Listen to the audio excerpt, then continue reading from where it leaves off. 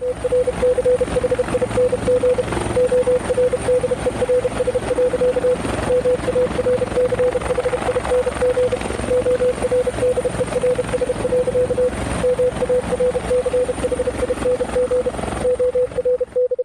confidence in our armed forces, with the unbounding determination of our people, we will gain the inevitable triumph, so help us God. Welcome to Marching Orders, a This Week community news podcast series devoted entirely to Central Ohio military veterans sharing their experiences. I'm Scott Hummel. Let's get right to it. Our guest is a U.S. Air Force veteran who served in the Cold War, Korean War, and Vietnam War. He joined the Air Force in 1948 at age 20 and was trained to be an air traffic controller. For the next 22 years, he worked in towers, mobile radar facilities, and air traffic centers. He retired in 1970 as a senior master sergeant and came to Columbus from an Air Force base in New Mexico to manage the control tower at the Bolton Field Airport when the airport was ready to open. His decorations include the United Nations Service Medal for Korea, Distinguished Service Medal with Oak Leaf Cluster, Air Force Commendation Medal with Oak Leaf Cluster, and Good Conduct Medal. He's 91 years old, but you'd never know it. From Grove City, Ohio, Michael Schad, welcome to Marching Orders. Thank you. Mike, before we get into your story, tell us a little bit about what keeps you busy these days, your family, your hobbies, and so on. Well, I still fly a little bit. I was a flight instructor and a pilot for 51 years now, and I did charter flying and so on. But I lost my medical certificate a few years ago when I had pacemaker put in and prostate cancer. So I had to drop my flight instructor rating when it expired a couple of years ago. But I still have my pilot license and I can fly mostly just locally now, taking people for rides or flying for pleasure. And my other hobbies are growing flowers and a garden every year, and I do all my own yard work and everything yet. So that keeps me busy other than taking care of the house and my wife. You mentioned your wife, Marge, yes. And you have kids as well. Right. We've been married for, it'll be 68 years in August of 19. And we're both still going to Florida for a couple months every winter and enjoying that. And so you were born and raised on a farm in Minnesota in a really small town called Plainview near the Wisconsin border and Mississippi River. What was it like growing up there and what kept you busy when you weren't farming? You'd mentioned to me that you were in a really big family. I think you said there were 11 of you altogether. What was it like growing up there? Well, being the oldest of 11, I got to help my dad as soon as I was about 10 years old and worked for the next 10 years on the farm with him. And, of course, we had to butcher, raise chickens for eggs, and milk cows. So it kept me pretty busy doing all those chores and everything, and plus going to school. And the chores had to be done in the morning before you'd go to school and after you came home at night. So that kept me busy. My only time off usually would be Sunday, and I'd love to go trout fishing, squirrel hunting, woodchuck hunting, and I did a lot of trapping when I was young for gophers because you got a bounty for them. Yeah, as a fellow squirrel hunter, I can imagine that was pretty fun out there in Minnesota. Yeah, and it made you a good shot, too. When I went in the service and went through the military part of the training, weapons control and everything, I got expert rating right away because I knew how to handle guns and was a good shot.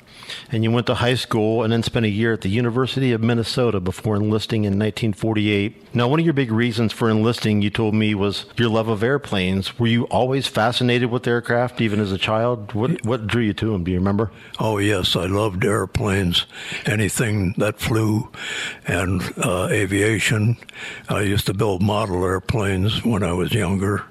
And I used to go to any kind of movie, especially during World War II, that showed activity in aviation, like fighters and dog fights and stuff like that.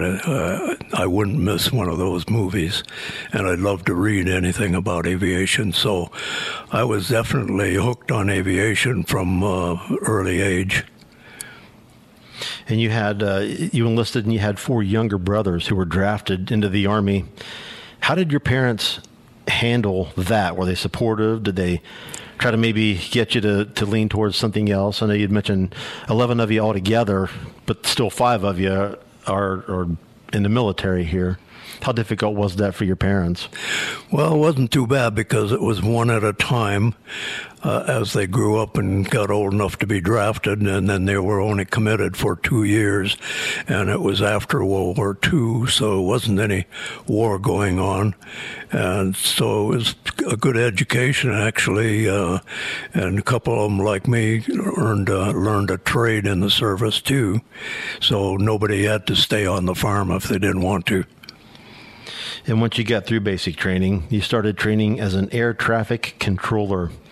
What was that training like? Was it what you'd always imagined it would be when you were a kid and you loved airplanes, or where was your training? It was pretty new to me. I wasn't familiar with the air traffic control part of it because, like in World War II, a lot of times they'd just have a little old control tower and they'd use flares and light gun signals and stuff instead of sophisticated radio equipment like we have now.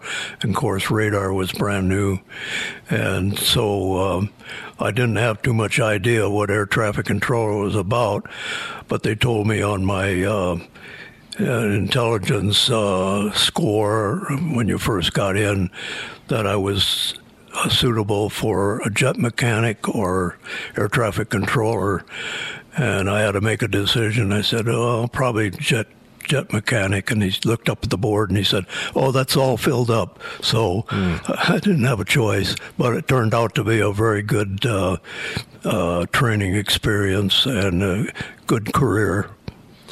What all does an air traffic controller do? I know you have some folks in a tower, you've got marshaling crews and people on the ground. What are all the different jobs? Well, primarily it's for the control and separation of air traffic, so you don't have one airplane running into another, and increasing the safety around airports. And now they have radar control, radar coverage all across the country and most of the oceans, so everything is controlled. With the amount of traffic flying these days, you have to have separation even across the ocean, and so that's what we do. We keep track of all the aircraft and make sure that they have a safe place to land and take off and so on. Was there any one particular part of it that was more difficult to learn, or that maybe that you even found more interesting than the others? Well, I started out mostly in the control tower and then eventually went to radar, and that was a little difficult because it was new to me until I got used to it. But it was interesting. Wherever I'd go, I'd have to learn a new area, and we never stayed in one base more than 3 years, and some of them only 1 year. So you'd have to learn a new area, all the rules and the separation standards, and of course where the high terrain was, so you didn't run somebody into a mountain. So it was always different whenever you went to a new base and learned to work in a new facility. Now, you had mentioned to me about the Berlin airlift and that you were in Newfoundland and Bermuda. Listeners, just for a little very quick background, this is shortly after the start of the Cold War in the late 40s. Stalin had just instituted the Berlin blockade in 1948, basically keeping food and supplies from reaching West Berlin. That led to the Berlin airlift, which basically meant airlifting food and supplies from Allied forces. During this time, Mike, you were in Bermuda and Newfoundland. What was your role in those areas, and why those areas? Why Newfoundland and Bermuda at that particular time? Well, these were the main support bases for aircraft crossing the Atlantic to go to Berlin primarily to support Berlin airlift. And being that they didn't have jet aircraft at that time, the propeller cargo aircraft had to refuel en route.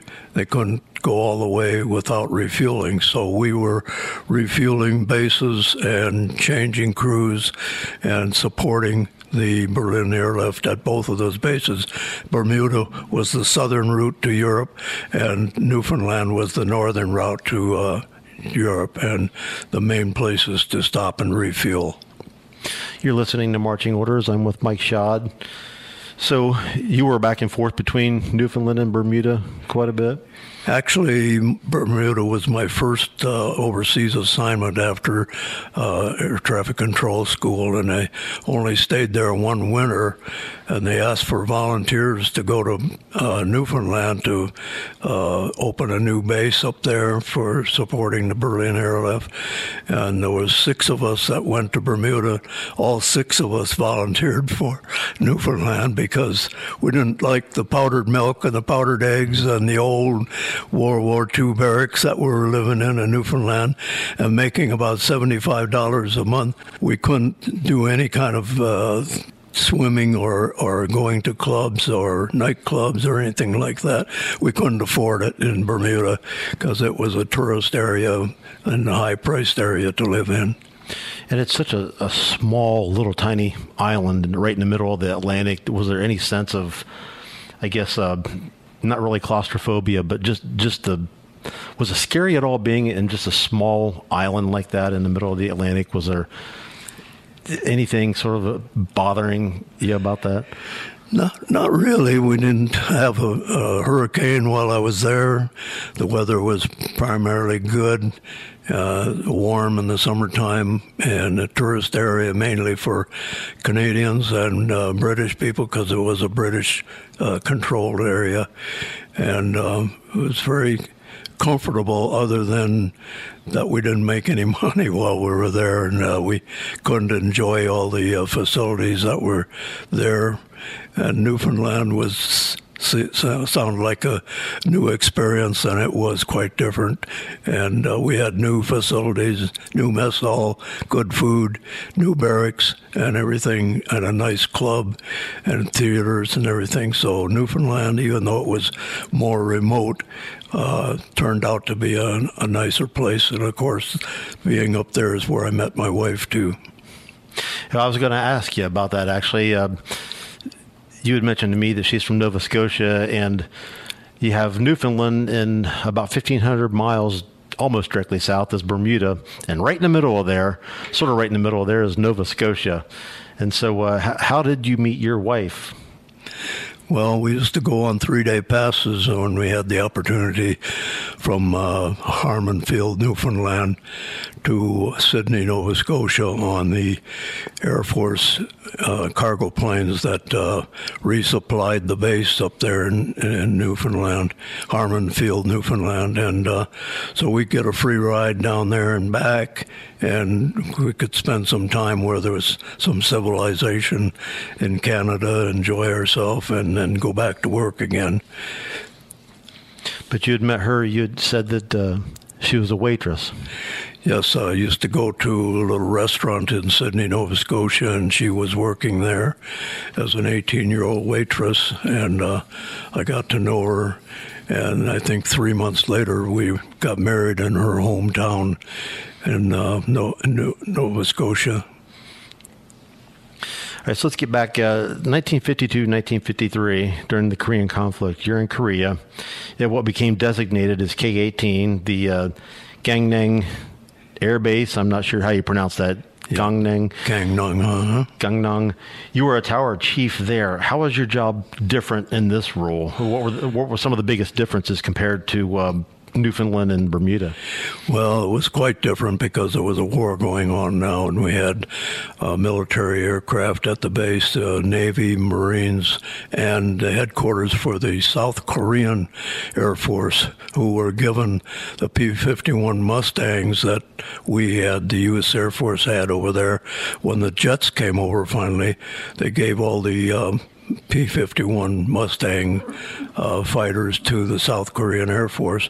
And I had 6 South Korean controllers and 6 U.S. Air Force controllers in the control tower with me. And the South Koreans were required, because the South Korean pilots only spoke Korean. They didn't speak English, and we only knew a few words of Korean. So when they would take off and land, the Korean controllers would work with them, and then when they were on their missions up over North Korea, the other controllers would take over and work the U.S. military aircraft. And while I was there for that 1 year, I wrote up 36 accident reports, mostly on the Korean aircraft coming back from missions and landing one behind the other. And they had tailwheel aircraft, and there were little short pilots, and they couldn't see where they were going when they were going down the runway. And the guy, first one landing, sometimes would stop too soon or slow down too soon, and the guy landing behind him would run into him and chop his tail off. So we lost quite a few aircraft. Some of them were U.S. aircraft, Air Force, military, primarily Navy and Marine aircraft, often the carriers, because when the Marine and Navy pilots would come back from missions, if they had any hung bombs they couldn't get rid of over the target, or malfunctions, maintenance problems, they wouldn't let them land on the carriers. They'd have to come and land at our base and get repaired. And sometimes they made some pretty tragic landings because of damage and so on. And this was just south of the battle zone, right along the eastern coastline in South Korea, about, 60, 70 miles from North Korea. And as you had mentioned, just being responsible for not just Navy and Marine, but also South Korean aircraft flying missions over North Korea, you're working with English-speaking pilots and crews and Korean-speaking pilots and crews. The language barrier obviously was a problem, as you had mentioned, but even just working with some of the other controllers who were guiding the pilots, how difficult was that, just with the language barrier? They had to be very careful and not get them mixed up with each other, and the U.S. military aircraft would always give way to the Korean pilots when they come back, because they'd be low on fuel and they'd be really sputtering away, ranting and raving on the radio, so nobody else could say a word, get a word in edgeways, so we had to give them priority. And they did a good job, but we saw a few mid-air collisions while I was there. And part of being a chief anywhere in any job involves conflict management and resolution. But as a tower chief dealing with 2 branches of our military, along with the South Korean forces, did you have to resolve some differences and conflicts?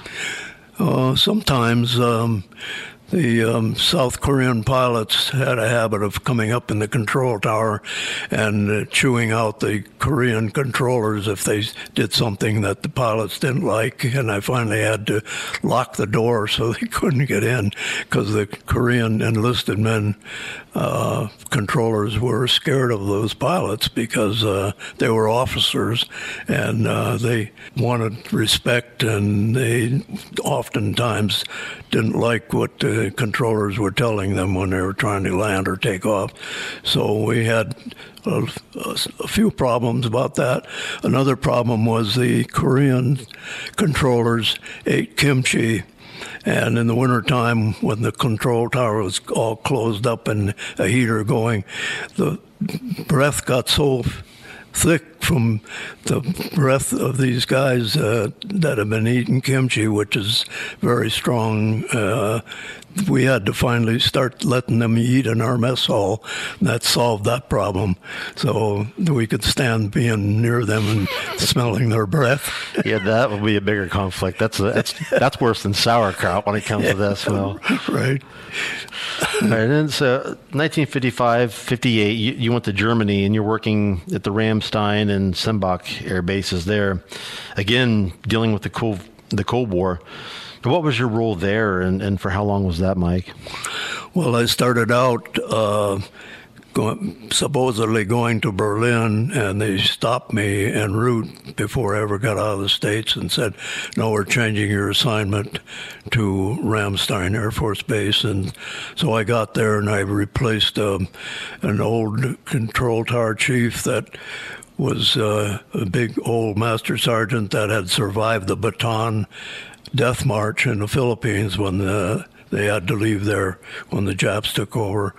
But he was getting ready to retire, so I took his place as tower chief there, and I worked there until the commander of the air traffic controllers at Sembach Air Base talked my commander into letting me come over there and work in their radar facility as a radar controller, which was brand new to me.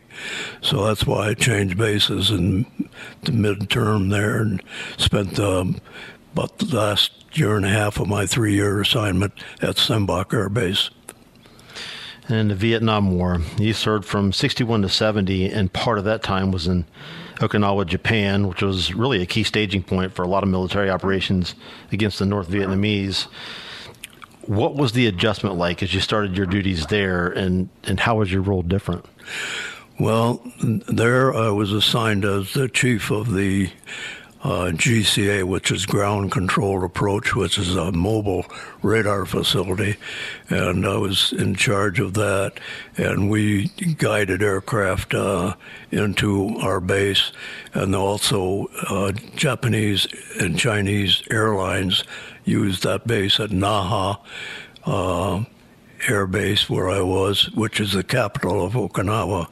And so we had military and civil traffic there, one runway, and a lot of times pretty bad weather, like typhoons approaching and so on. So the radar was very important there. We'd get control of aircraft that couldn't see the ground because they were flying in thunderstorm activity or clouds, and we'd guide them to the runway. And it turned out to be a very good assignment. I learned a lot, and I had young controllers that were just out of school, and I had to help them, train them to do radar approaches. And with all the different bases you were at, how much retraining did you have to do? You alluded to it a little earlier, and you just alluded to it now. I mean, I'm assuming all the rules and laws are changing from country to country, and you're trying to get used to a new base. Did you ever get a chance to get comfortable at any one? What was the adjustment like, just going from where all the rules change constantly? Well, usually it would take maybe the first 2 months to get used to the new facilities and the new rules and the terrain and the procedures and so on. And then after that, why, you were always being sent new controllers from the States just out of school. So as well as being chief controller, I'd have to work shifts and take care of the training records and training people and making sure that they were learning their job and not making mistakes that would cause an accident. So it kept me pretty busy. And of course, I was taking care of a family. After I was over there for 6 months, we had housing, and my family was able to come over to Okinawa and go to school there and everything. And so we had 4 children there at the time. So I had my hands full. And even the laws were different, though, too. I mean, the laws might be one way in Korea, maybe a different way in Japan. And then, of course, compared to what it's like in Newfoundland and Bermuda, was it difficult just to learn all the different laws related to air traffic control? Well, not so much. The air traffic control procedures are pretty standard all over. And, of course, English is the prime language in aviation. So everybody has to be able to speak English if they're flying an aircraft, even if they're from Japan or China or Germany or where they are, whatever airline, they speak English. And so the procedures are pretty standard, and the language is standard. You're listening to Marching Orders. I'm Scott Hummel. I'm here with Michael Schad. What about the weather? I mean, there's different weather in all the different countries and all the different areas. Obviously, Bermuda is far different from, say, Newfoundland. How does weather play a role in what you did as a tower chief? Well, I got to be a licensed weather observer, and of course, weather is an important part of air traffic control too. You have to know how to take weather sequences and send balloons up to measure the base of the clouds and make hourly reports and other reports, special reports in between when weather changes. And just as an example, we have hurricanes here. A hurricane in the Pacific, like Okinawa or Japan, is called a typhoon, but it's the same thing. It's a water storm coming across the ocean, and they can be very strong. We went through one while I was in Okinawa that took 2 days to go by, and 120 mile an hour winds that whole time, and it was so noisy you couldn't hear each other's talk in the building even, and so you couldn't go outside or anything. And of course it did quite a bit of damage, but even the native huts and stuff over there, they knew where to put them and how to make them so they could withstand the typhoons. And you spent time at bases in California, New Mexico, Virginia, and Florida. How much time did you spend at each one of those? The most time was 3.5 years in Florida base and auxiliary Hurlburt Field, an auxiliary of Eglin Air Force Base, which is one of the largest Air Force bases in the world. And I spent 3.5 years there doing combat crew training at Hurlburt Field for Vietnam. Pilots were coming in and learning to fly the planes that they used in Vietnam. And so my job was helping them train and keeping them separated. And of course, they were all new at that airport, too. So they had to learn the facilities and the procedures as well as I did. And I gave briefings to these pilots and their officers, controllers, about once a week, besides doing my stint as shift supervisor on shifts in the control tower, and I was also in charge of the radar facility. Any particular incidents while you were training some of these younger pilots?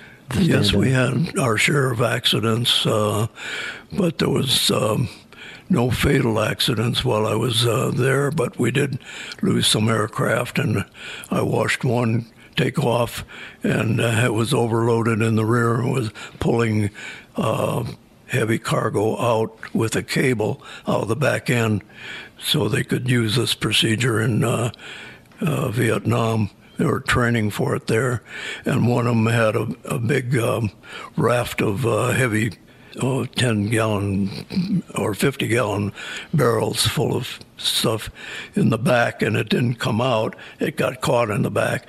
So the plane was very tail heavy, and it climbed out, and it went almost straight up for a while, and of course then it stalled and went straight down into the ground. I watched that happen. Unfortunately, the two pilots survived that, but the photographer in the back and the flight engineer had that cargo come back and hit them and kill both of them. Yeah. You made it to retirement in 1970, and then you moved with Marge and your 4 kids to Columbus to manage the control tower at the Bolton Field Airport. Did you still have that military mindset there, Mike? How did you make that military to civilian transition? I guess both on the airfield and in life. Was it a difficult transition for you? Actually, not so bad. Came up and interviewed for the job from a private company that was operating the control tower company that contracted with the city of Columbus to operate the control tower there. And he offered me the job if I wanted it. So when I got out on my birthday in 1970 is when I got discharged at the end of July. We went right up there to my home old home in Minnesota, dropped the family off, and I drove out to Columbus, Ohio, and got familiar with the job requirements. And they were just finishing building the control tower and finishing the airport at that time at Bolton in 1970. So the transition was mostly busy learning the new job, the new facility, and getting my family back over there when I got a place to live. And then we're civilians from then on. By the way, just speaking of that drive and just making that trip to Columbus, you had mentioned to me before we started the podcast here, after you and Marge had gotten married, you knew you were going to be going to California. So just to back up a little bit on that, tell me a little bit about what happened, by the way, when you proposed to Marge, and right before you proposed to Marge and decided that that was the time. I said, now or never, and I would really love to do this with you and take you to the States with me, because it'd be a long ways to come back from California to Nova Scotia to see you, and she agreed. And we had to convince her parents, of course. And the day after we were married in the little hometown church there in Nova Scotia, we left for California, and the car, an old 1947 Pontiac Straight 8 that I had bought up in Newfoundland from one of my buddies that was retiring or leaving Newfoundland for the States. So I had a car. We flew it in a flying boxcar from Newfoundland over to Sydney, Nova Scotia, and got it off the plane. And then when we got married, we got in it and headed out. And we stopped for a week in my home in Minnesota to introduce Marge to the family. And she had quite a time trying to remember the names of 10 kids and my parents. But then we had to leave to make my date there in Travis Air Force Base in California, which is about 50 miles north of San Francisco. So we made it quite a trip. We went through the Black Hills of South Dakota. We spent a day in Yellowstone National Park. We spent part of a day in Salt Lake City and went swimming in Great Salt Lake. And then we went across the Salt Flats and up the mountains through Reno, spent a little time in Reno, Nevada, had dinner, and continued the trip at night over the mountains down into Sacramento and to Travis Air Force Base. So it was a long ways from the furthest point east in North Carolina or North America to the far west coast of California in one trip. And sorry I get a little sidetracked there, but I had to just have you tell that story because you told it to me earlier, and I had to make sure we included that. Back to Bolton Field. After a shift, you did some flight training to earn your commercial pilot license. What led you to do that? Well, I always wanted to fly, and when I went in the Air Force and they asked me what I wanted to do in the Air Force, and I said I'd like to be a pilot, and they said, well, we got pilots sitting around here with nothing to do from World War II, and we need other people doing other jobs. So that's how I got to be an air traffic controller, but I never forgot that I wanted to be a pilot.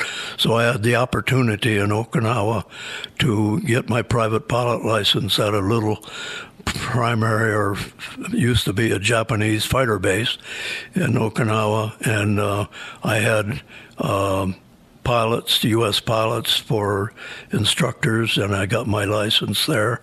And then when I came back to the States, I had a flight school at Bolton Airport, and I got my rest of my ratings, commercial pilot, instructor rating, instrument rating, and I have the same pilot license now that airline pilots have, except I don't do that job. I just kept in small aircraft, but I got 17,000 plus hours of flying time in the meantime, and 50 years of flying. And so was that your first pilot license? Was that after your retirement? It was while I was still in Okinawa. It was my private pilot license. And then all the rest of the ratings I got through the GI Bill after getting out of the service. They actually paid 90% of the costs at that time. So I was very fortunate to be able to use that money to get all my ratings and my instructor ratings and my ATP air transport pilot license on the GI Bill. And as you'd mentioned, you've logged over 17,000 hours of flight time, training local and Civil Air Patrol pilots and flying charter and business trips. That's almost 2 years of flight time, not just flying here and there over the course of 2 years, but 2 years of actual flight time, being in the air.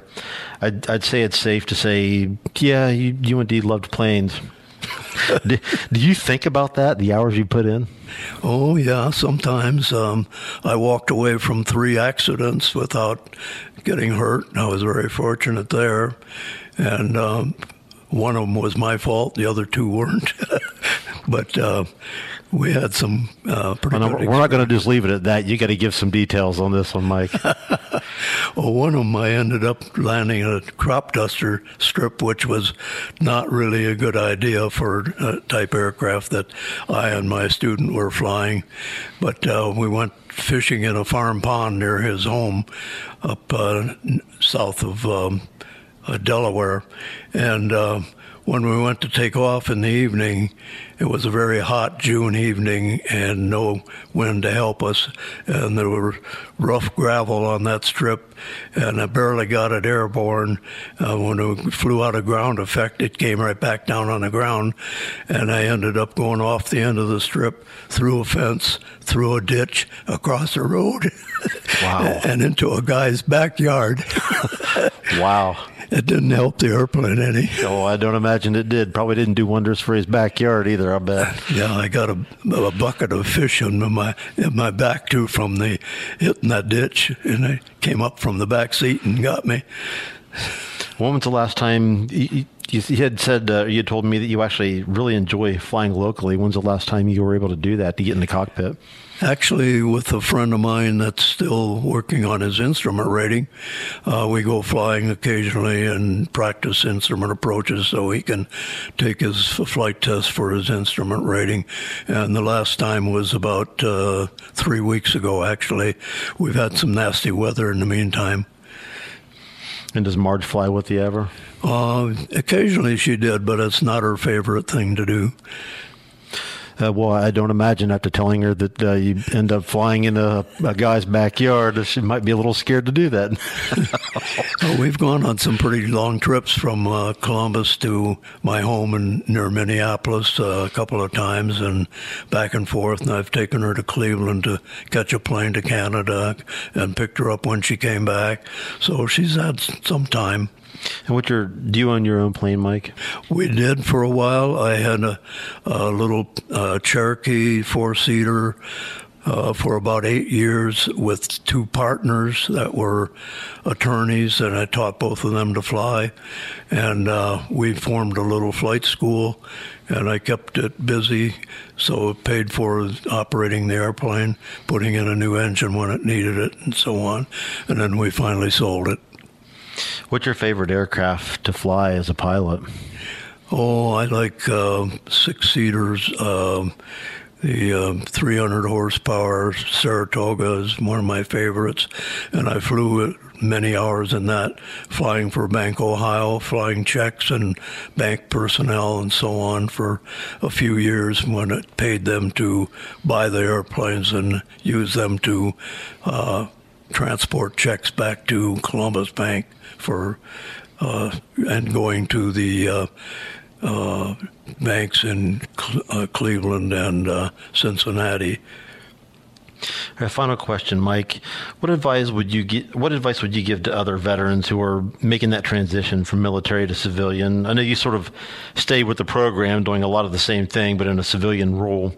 But what would you tell a veteran who's served his or her country and is trying to fit in as a civilian?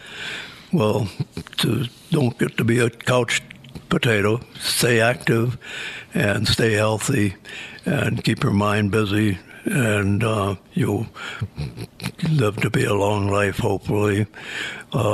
Main thing is take care of the family and be a good patriot and a good citizen and take care of your health. Senior Master Sergeant Michael Schad, thanks for joining us, and thanks for your service. Thank you. Listeners, we want to hear from you. Tell us what you think of marching orders, or let us know about a veteran you believe should tell his or her story. Email us at online@thisweeknews.com. That's online@thisweeknews.com, subject line marching orders. Check us out online at thisweeknews.com and look on our website for a news section, thisweeknews.com/marching orders. We'll eventually have all of our marching orders podcasts there, along with some other news and feature stories related to the military. And if you're on social media, look for us on Facebook, Twitter, YouTube, and Instagram. Everything is at This Week News. That's at This Week News. For This Week Community News, I'm Scott Hummel. Thanks for listening.